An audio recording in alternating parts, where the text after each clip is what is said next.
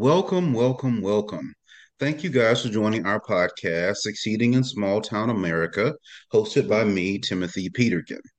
In this podcast, we spend time exploring and talking with entrepreneurs who have found success in small town America, hoping to remind you that you are the success. It doesn't matter where you are, the success lies within you. So today we're excited to have a guest with us. Welcome to Terry Jones. Thank you. We appreciate you joining us. Well, I appreciate you having me. So I know you have a lot of great things going on, and I guess we'll just pick and choose which ones we get started to talk about. So you are an entrepreneur, right?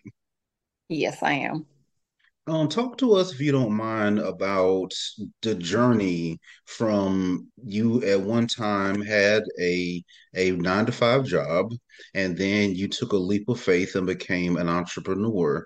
I love to kind of get some background information and appreciate how you were able to decide when it was time to do that.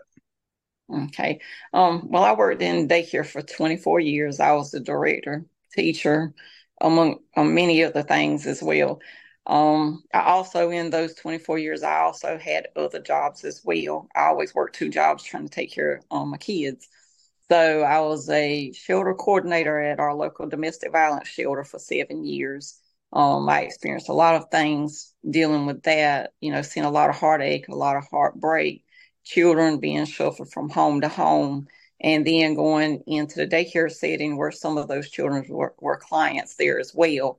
And being able to nurture them and show them a different way was really important for me. So after many years of doing that, I saw there was a different need here as well. So I transitioned after 24 years of working in daycare and other things, as mental health as well. I did mental health for a while. I knew that there were families here that were low income that were struggling to obtain vehicles, transportation. Children need ways to doctor appointments. They need ways to make sure they get to school, just Hmm. for basic needs. Parents need to be able to provide for their families. And living in a small community, you definitely need a vehicle. So I prayed really hard. I talked to God about it. And I promised if He allowed me to be able to venture out to open my own used car lot, that at least once a year I would give a vehicle back to a needy family. No strings attached, just that I knew that they were really in need of that vehicle.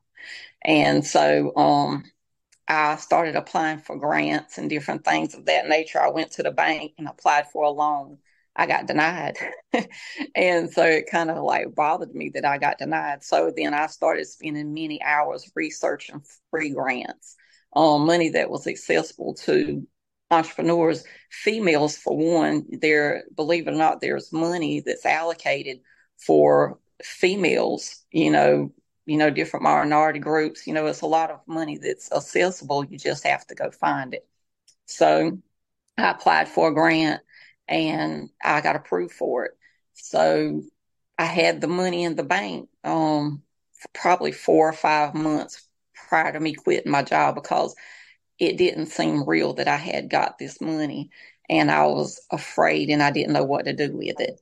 So I still maintained my job where I was working 12 hours a day, and I watched everybody around me growing and I wasn't. And then after 24 years of being dedicated to this job and to the owner, I started being disrespected by the new employees coming in, and it made it harder every day for me to get up and do a job that I really loved. And so it started affecting me mentally, emotionally, and spiritually. And so I went to the owner and I told her I wasn't happy anymore, and that I was tired of being talked to like I was beneath people that came in with no education. I have 5 more classes and I have my bachelor's degree. And I had ladies coming in that didn't even have a high school diploma that would talk to me like, you know, they were a little more educated than I was, or that they knew the job better than I did, that I had gave my heart and soul to. Yeah, but And so that was for motivation though. it was it That was to give you that little kick in the butt, or you would have it been another 15 years. exactly. And Hmm. so I prayed about it, and what I felt that because people say God spoke to me. He didn't speak to me, but I felt like He put it in my heart that I would have never left if He didn't make it uncomfortable for me. So Hmm. He made a job that I love dearly, something that was hard for me to do. And so that was my motivation to leave. And so I went and I talked to my boss about it, and I told her that I was planning on leaving, and that I would help get someone in and train them to make sure that when I left, there was no disruption in her business. I wanted to make sure it functioned just as well with me not there as it did with me there. So I stepped out and I rented a building, and I looked for buildings and looked for buildings for a few months before I found one. And a Well, lot of people. hang on one second. I want to, if you don't mind, I want to step back Oh, because I go want to ahead. make sure we're hearing the process. So Mm-hmm. I tell me, I'm thinking about a person who is like, oh, there's grant money out there. Mm-hmm. So was it just Googling it and researching it, or did you have some additional ways that you were able to figure out Yeah. how to get the grants? Um, I sit and I Googled a lot of things. And then here in Lumberton, if you go over to the local library, there's a lady that works in there. If you sit down with her, she will help assist you in finding grant money as well. Okay. So, it's just you have to reach out to different avenues. So I looked at it was North Carolina Grants .com. I think that's what it was .com. And I looked on them and I started an account with them and I started looking through the grants that were eligible for our area. And there's a lot of grants for different things, especially with us being a rural area. They have a lot of like farming grants. They have a lot of grants like in that area. So it was really hard to find one specific to used car sales. Let me So ask you this, Mhm. because I'm thinking again, I so you gotten to a place in your journey, and I just know that there are people who are listening who are like it's sometimes we're just who we are, and we don't Mhm. notice like, oh, well, yeah, I remember being intimidated by that. So I'm just thinking, talk to us about the first time you sat down to type up a grant and how you felt about it and how you figured out how to actually word it and provide the documentation. Because a lot of people think that's overwhelming. Um, well, I did. I definitely did because, you know, I've never been a straight A student in school. So, writing was definitely a challenge for me to make sure that I said exactly what I needed it to say to be approved. So, what I did, I pulled up examples of Hmm. grants that were already written that was in the area that I was applying for. I also went and reached out to a friend of mine named Veronica Lucas. She's from Red Springs as well. And she writes grants for people as well. I spoke with her and another young lady named Luciana Yarborough. She's from Red Springs as well. And, I spoke with them and asked for insight on how to word things. And I sent my grant up to Luciana and had her to reread it and correct anything that she felt like that wasn't, articulated as proper as it needed to be. So she took and she actually looked through everything, and we collaborated back and forth. And so I sent it up. Well, the Okay. first time I sent it up, it was denied. Hmm. So I sat down some more, did a little bit more research on my own. I looked up grants that had been approved with the same criteria that I needed. So I kind of looked at what the way they specified things and I changed it up into what I needed it to be. So there's really good examples on the internet. Hmm. You just have to go in and critique it to be, based on what your needs are. So that's what I did. Hmm. So when you got denied, why did you keep trying? What motivated you to realize that you could keep going until you got a yes instead of just giving up? Well, I kind of got hit with another thing that you know about. Um my home that I live in. I've owned this home. since 2004. It's paid for in 2004. Well, I made a bad investment when it come to my home, and I tied it up with some legal matters, and they were threatening to foreclose on my home. And when I went to the bank to apply for the money to pay what I needed to pay off to clear the deed to my home, the bank denied me because my debt to income ratio was not where it needed to be. So based on what I made on the daycare, I couldn't get funded to pay off this debt. So I was like, I got to do something, because my mother passed away when I was a teenager and I was in the 10th grade in school. And I knew what it was like to be thrown from home to home and be put in environments that was not safe, especially for a young teenage girl. And so I'd always promised myself that I would never allow my children to worry about where they would lay their head at.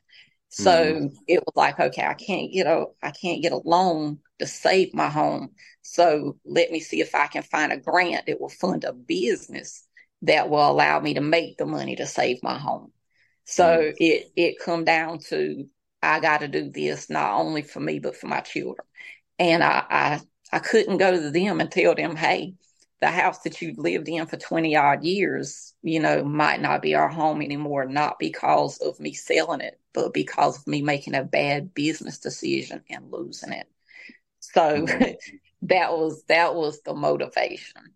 Isn't it interesting, though, that it's adversity that often pushes us to our destiny? Isn't that interesting? That's like the Yeah, second time you were telling a story in which something had to happen to kind of push hmm you into your destiny. exactly. Because we become complacent, and Hmm. we get accustomed to, this is how we're living, this is what's working. I'm not going to do anything more than that. And we go through life just surviving. And when you live in a small town, a lot of people just live surviving. They don't see, there's another way.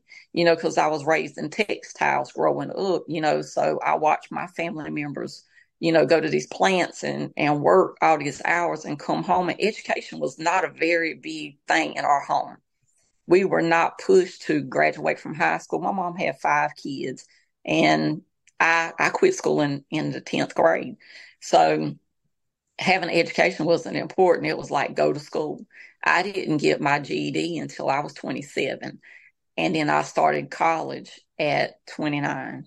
So, education was not important until I was put into position to maintain the jobs that I had to do what I needed to do. So it's, we live in, I want to say, survival mode a lot in small towns. Hmm. Yeah, I follow that. So you got turned down a few times. You Mm-hmm. then got approved for your grant, Mm-hmm. and then how did you? Well, we didn't actually talk about how you chose used car sales as your business. So where did that come from? My brother was a mechanic growing up, and he would take me outside because I was the baby out of 5. And he was like, I'm gonna teach you how to do some things so you won't have to depend on other people. Hmm. He like, because he said women usually get taken advantage of when it comes to cars because of the lack of knowledge. So he would teach me some things, and he used to race cars at a drag strip down at 710. So I would go with him. And so watching him spend many hours working on vehicles along with holding down his regular job, and the money that made him to be able to buy a home and different things like that, it made me love cars. And so then as I got older, I got into going to the car shows. And back when I was a lot younger and stuff, I was married at the time. I'm divorced now. We would take cars to the car shows. We had speakers and rims and all that stuff way back then. And so the love of cars just grew.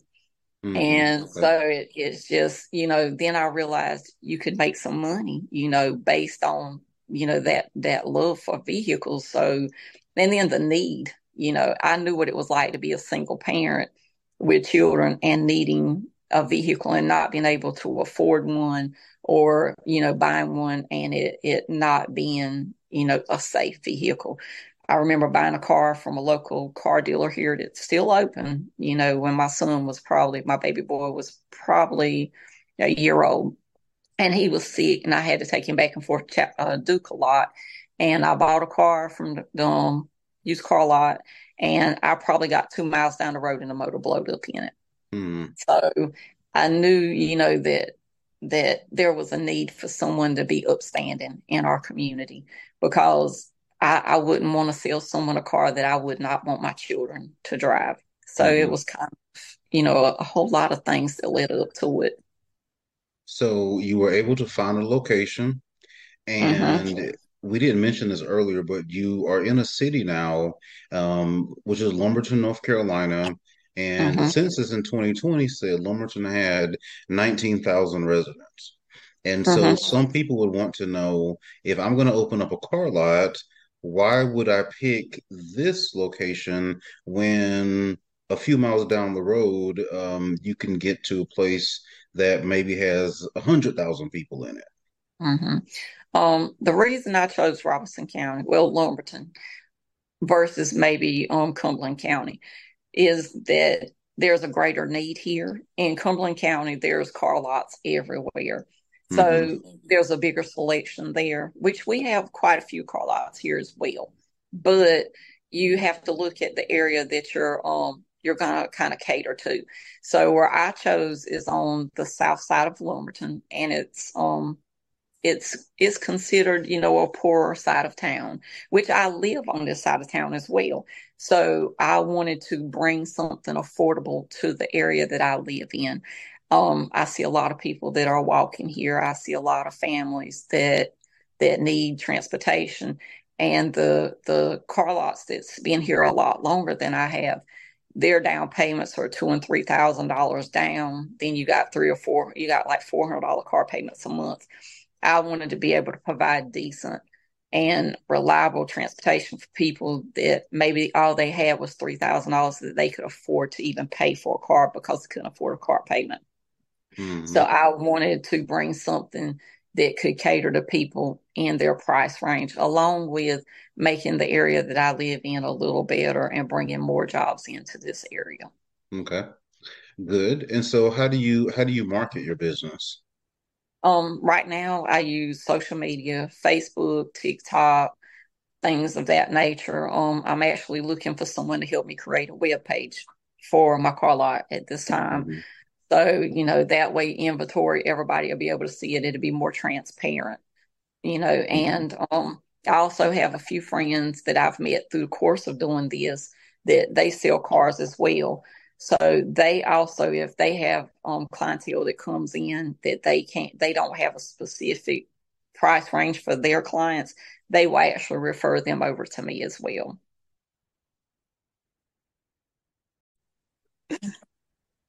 Oh God. All right. So we were talking about your marketing plan, and you were saying that you're able to use social media to really get the word out, which Mm-hmm. is one of the benefits actually of being in a small town, because you don't have that's less money as far as marketing budget is concerned, right? Right. Mm-hmm. Yeah, so that's right now is what I use, word of mouth, Hmm. and believe it or not, word of mouth does just as well in a small town as social media does, because you do have some people that just don't do social media. They don't have Facebook and things of that nature, but they have their cousin that say, "Hey, I bought a dependable car. You need to go check them out." Hmm. Or you have older people that don't know how to work social media. So, and you want to make sure if you get somebody's grandmother in, or, elderly person in, you want to make sure that you're letting them leave with a decent vehicle, because you never want to see someone older sitting beside the road. We live in times now where it's not dangerous for anyone, but especially our elderly people. Hmm. Yeah, and strategically, though, also the fact that you put your location in an area probably that has traditionally been underserved, that would help too, Hmm. right? Yeah, exactly. Yeah. Okay. Yep. And actually where I'm located at, I'm right across the street from a housing area that's called Moore Plaza, and it's for disabled individuals. And then across on the other side of the street is actually our it's considered a flea market. It's an open flea market. And Mhm. so a lot of people come through that flea market on Saturdays. So they get to see the signs in the cars and things of that nature. So it's actually in a really good location. Mhm. And I think that my timing of opening really worked out really well too, because the city decided to demolish a major bridge here in Lumberton that had to detour the traffic. So now all the traffic that was turning to go down Fifth Street and Second Street is actually detoured, and they go directly in front of my business now. Okay, perfect. Mm-hmm. So, two more things to wrap up. One, I want to think about, because I'm still thinking about that person who is in your position, but they haven't gotten to where you've gotten yet. Mm-hmm. Tell us something that you wish you would have known before you started this journey that you can share as advice to someone else. To not be afraid of the possibilities. Okay. A lot of times we are afraid of the possibilities, and it's a hindrance because a lot of times we go to thinking that it's not going to work. If we retrain our thought process into what if it does instead of what if it doesn't, it doesn't take a lot of money to do this. You can start selling cars for yourself without a dealer license to see if it's something you're interested in. As long as you don't sell more than 5 vehicles a year, you can go to the public dealer auction. And I would advise anybody that's going to do it to take a mechanic or someone that has some knowledge of vehicles with you and go to the public auction. And you sometimes you can get cars there as cheap as maybe $1,000, but they might need some work. Um, it just kind of depends on what kind of money you have set aside. And you could do that throughout the year as long as in a 12-month span, you don't sell more than 5 cars. And after time, you could save up some money and then move toward obtaining your dealer license. Okay. So I like that. I definitely like the idea of trying something out before you Mhm. go all in. So that makes a lot of sense. Appreciate that. Mhm. So we have a listener who's looking to buy a vehicle in and around Lumberton, North Carolina. And of course, people travel to get the vehicle that they want. So they can come to you. So how do we look you up? How do we find you? On Facebook, my name is Terry N. Jones. It's also under Nicole's Auto Sale LLC. The number is 910-740-9332. Um, and the address is 407 North Martin Luther King Jr. Drive, Lumberton, North Carolina. And zip code is 28358. Okay. Oh, we want to know where you are on TikTok. Oh, on TikTok, it's Nicole's Auto Sale as well. Perfect. All right. Well, thank you so much for sharing these insights with us. And I do hope someone who's listening will feel inspired because it's a journey that, as you said, we can all engage in. We just have to and be able to do the due diligence. I often talk about this idea that we all walk around with $1,000 phone in our hands, right? Mm-hmm. And use it for more than just social media is really good. So I appreciate that you were able to do that, and it really changed the trajectory of your life. You now have a business to pass down to your children. And so, but it's because you used your phone for more than just entertainment. And I don't know if we all think about that. You and I probably remember the Encyclopedia Britannica.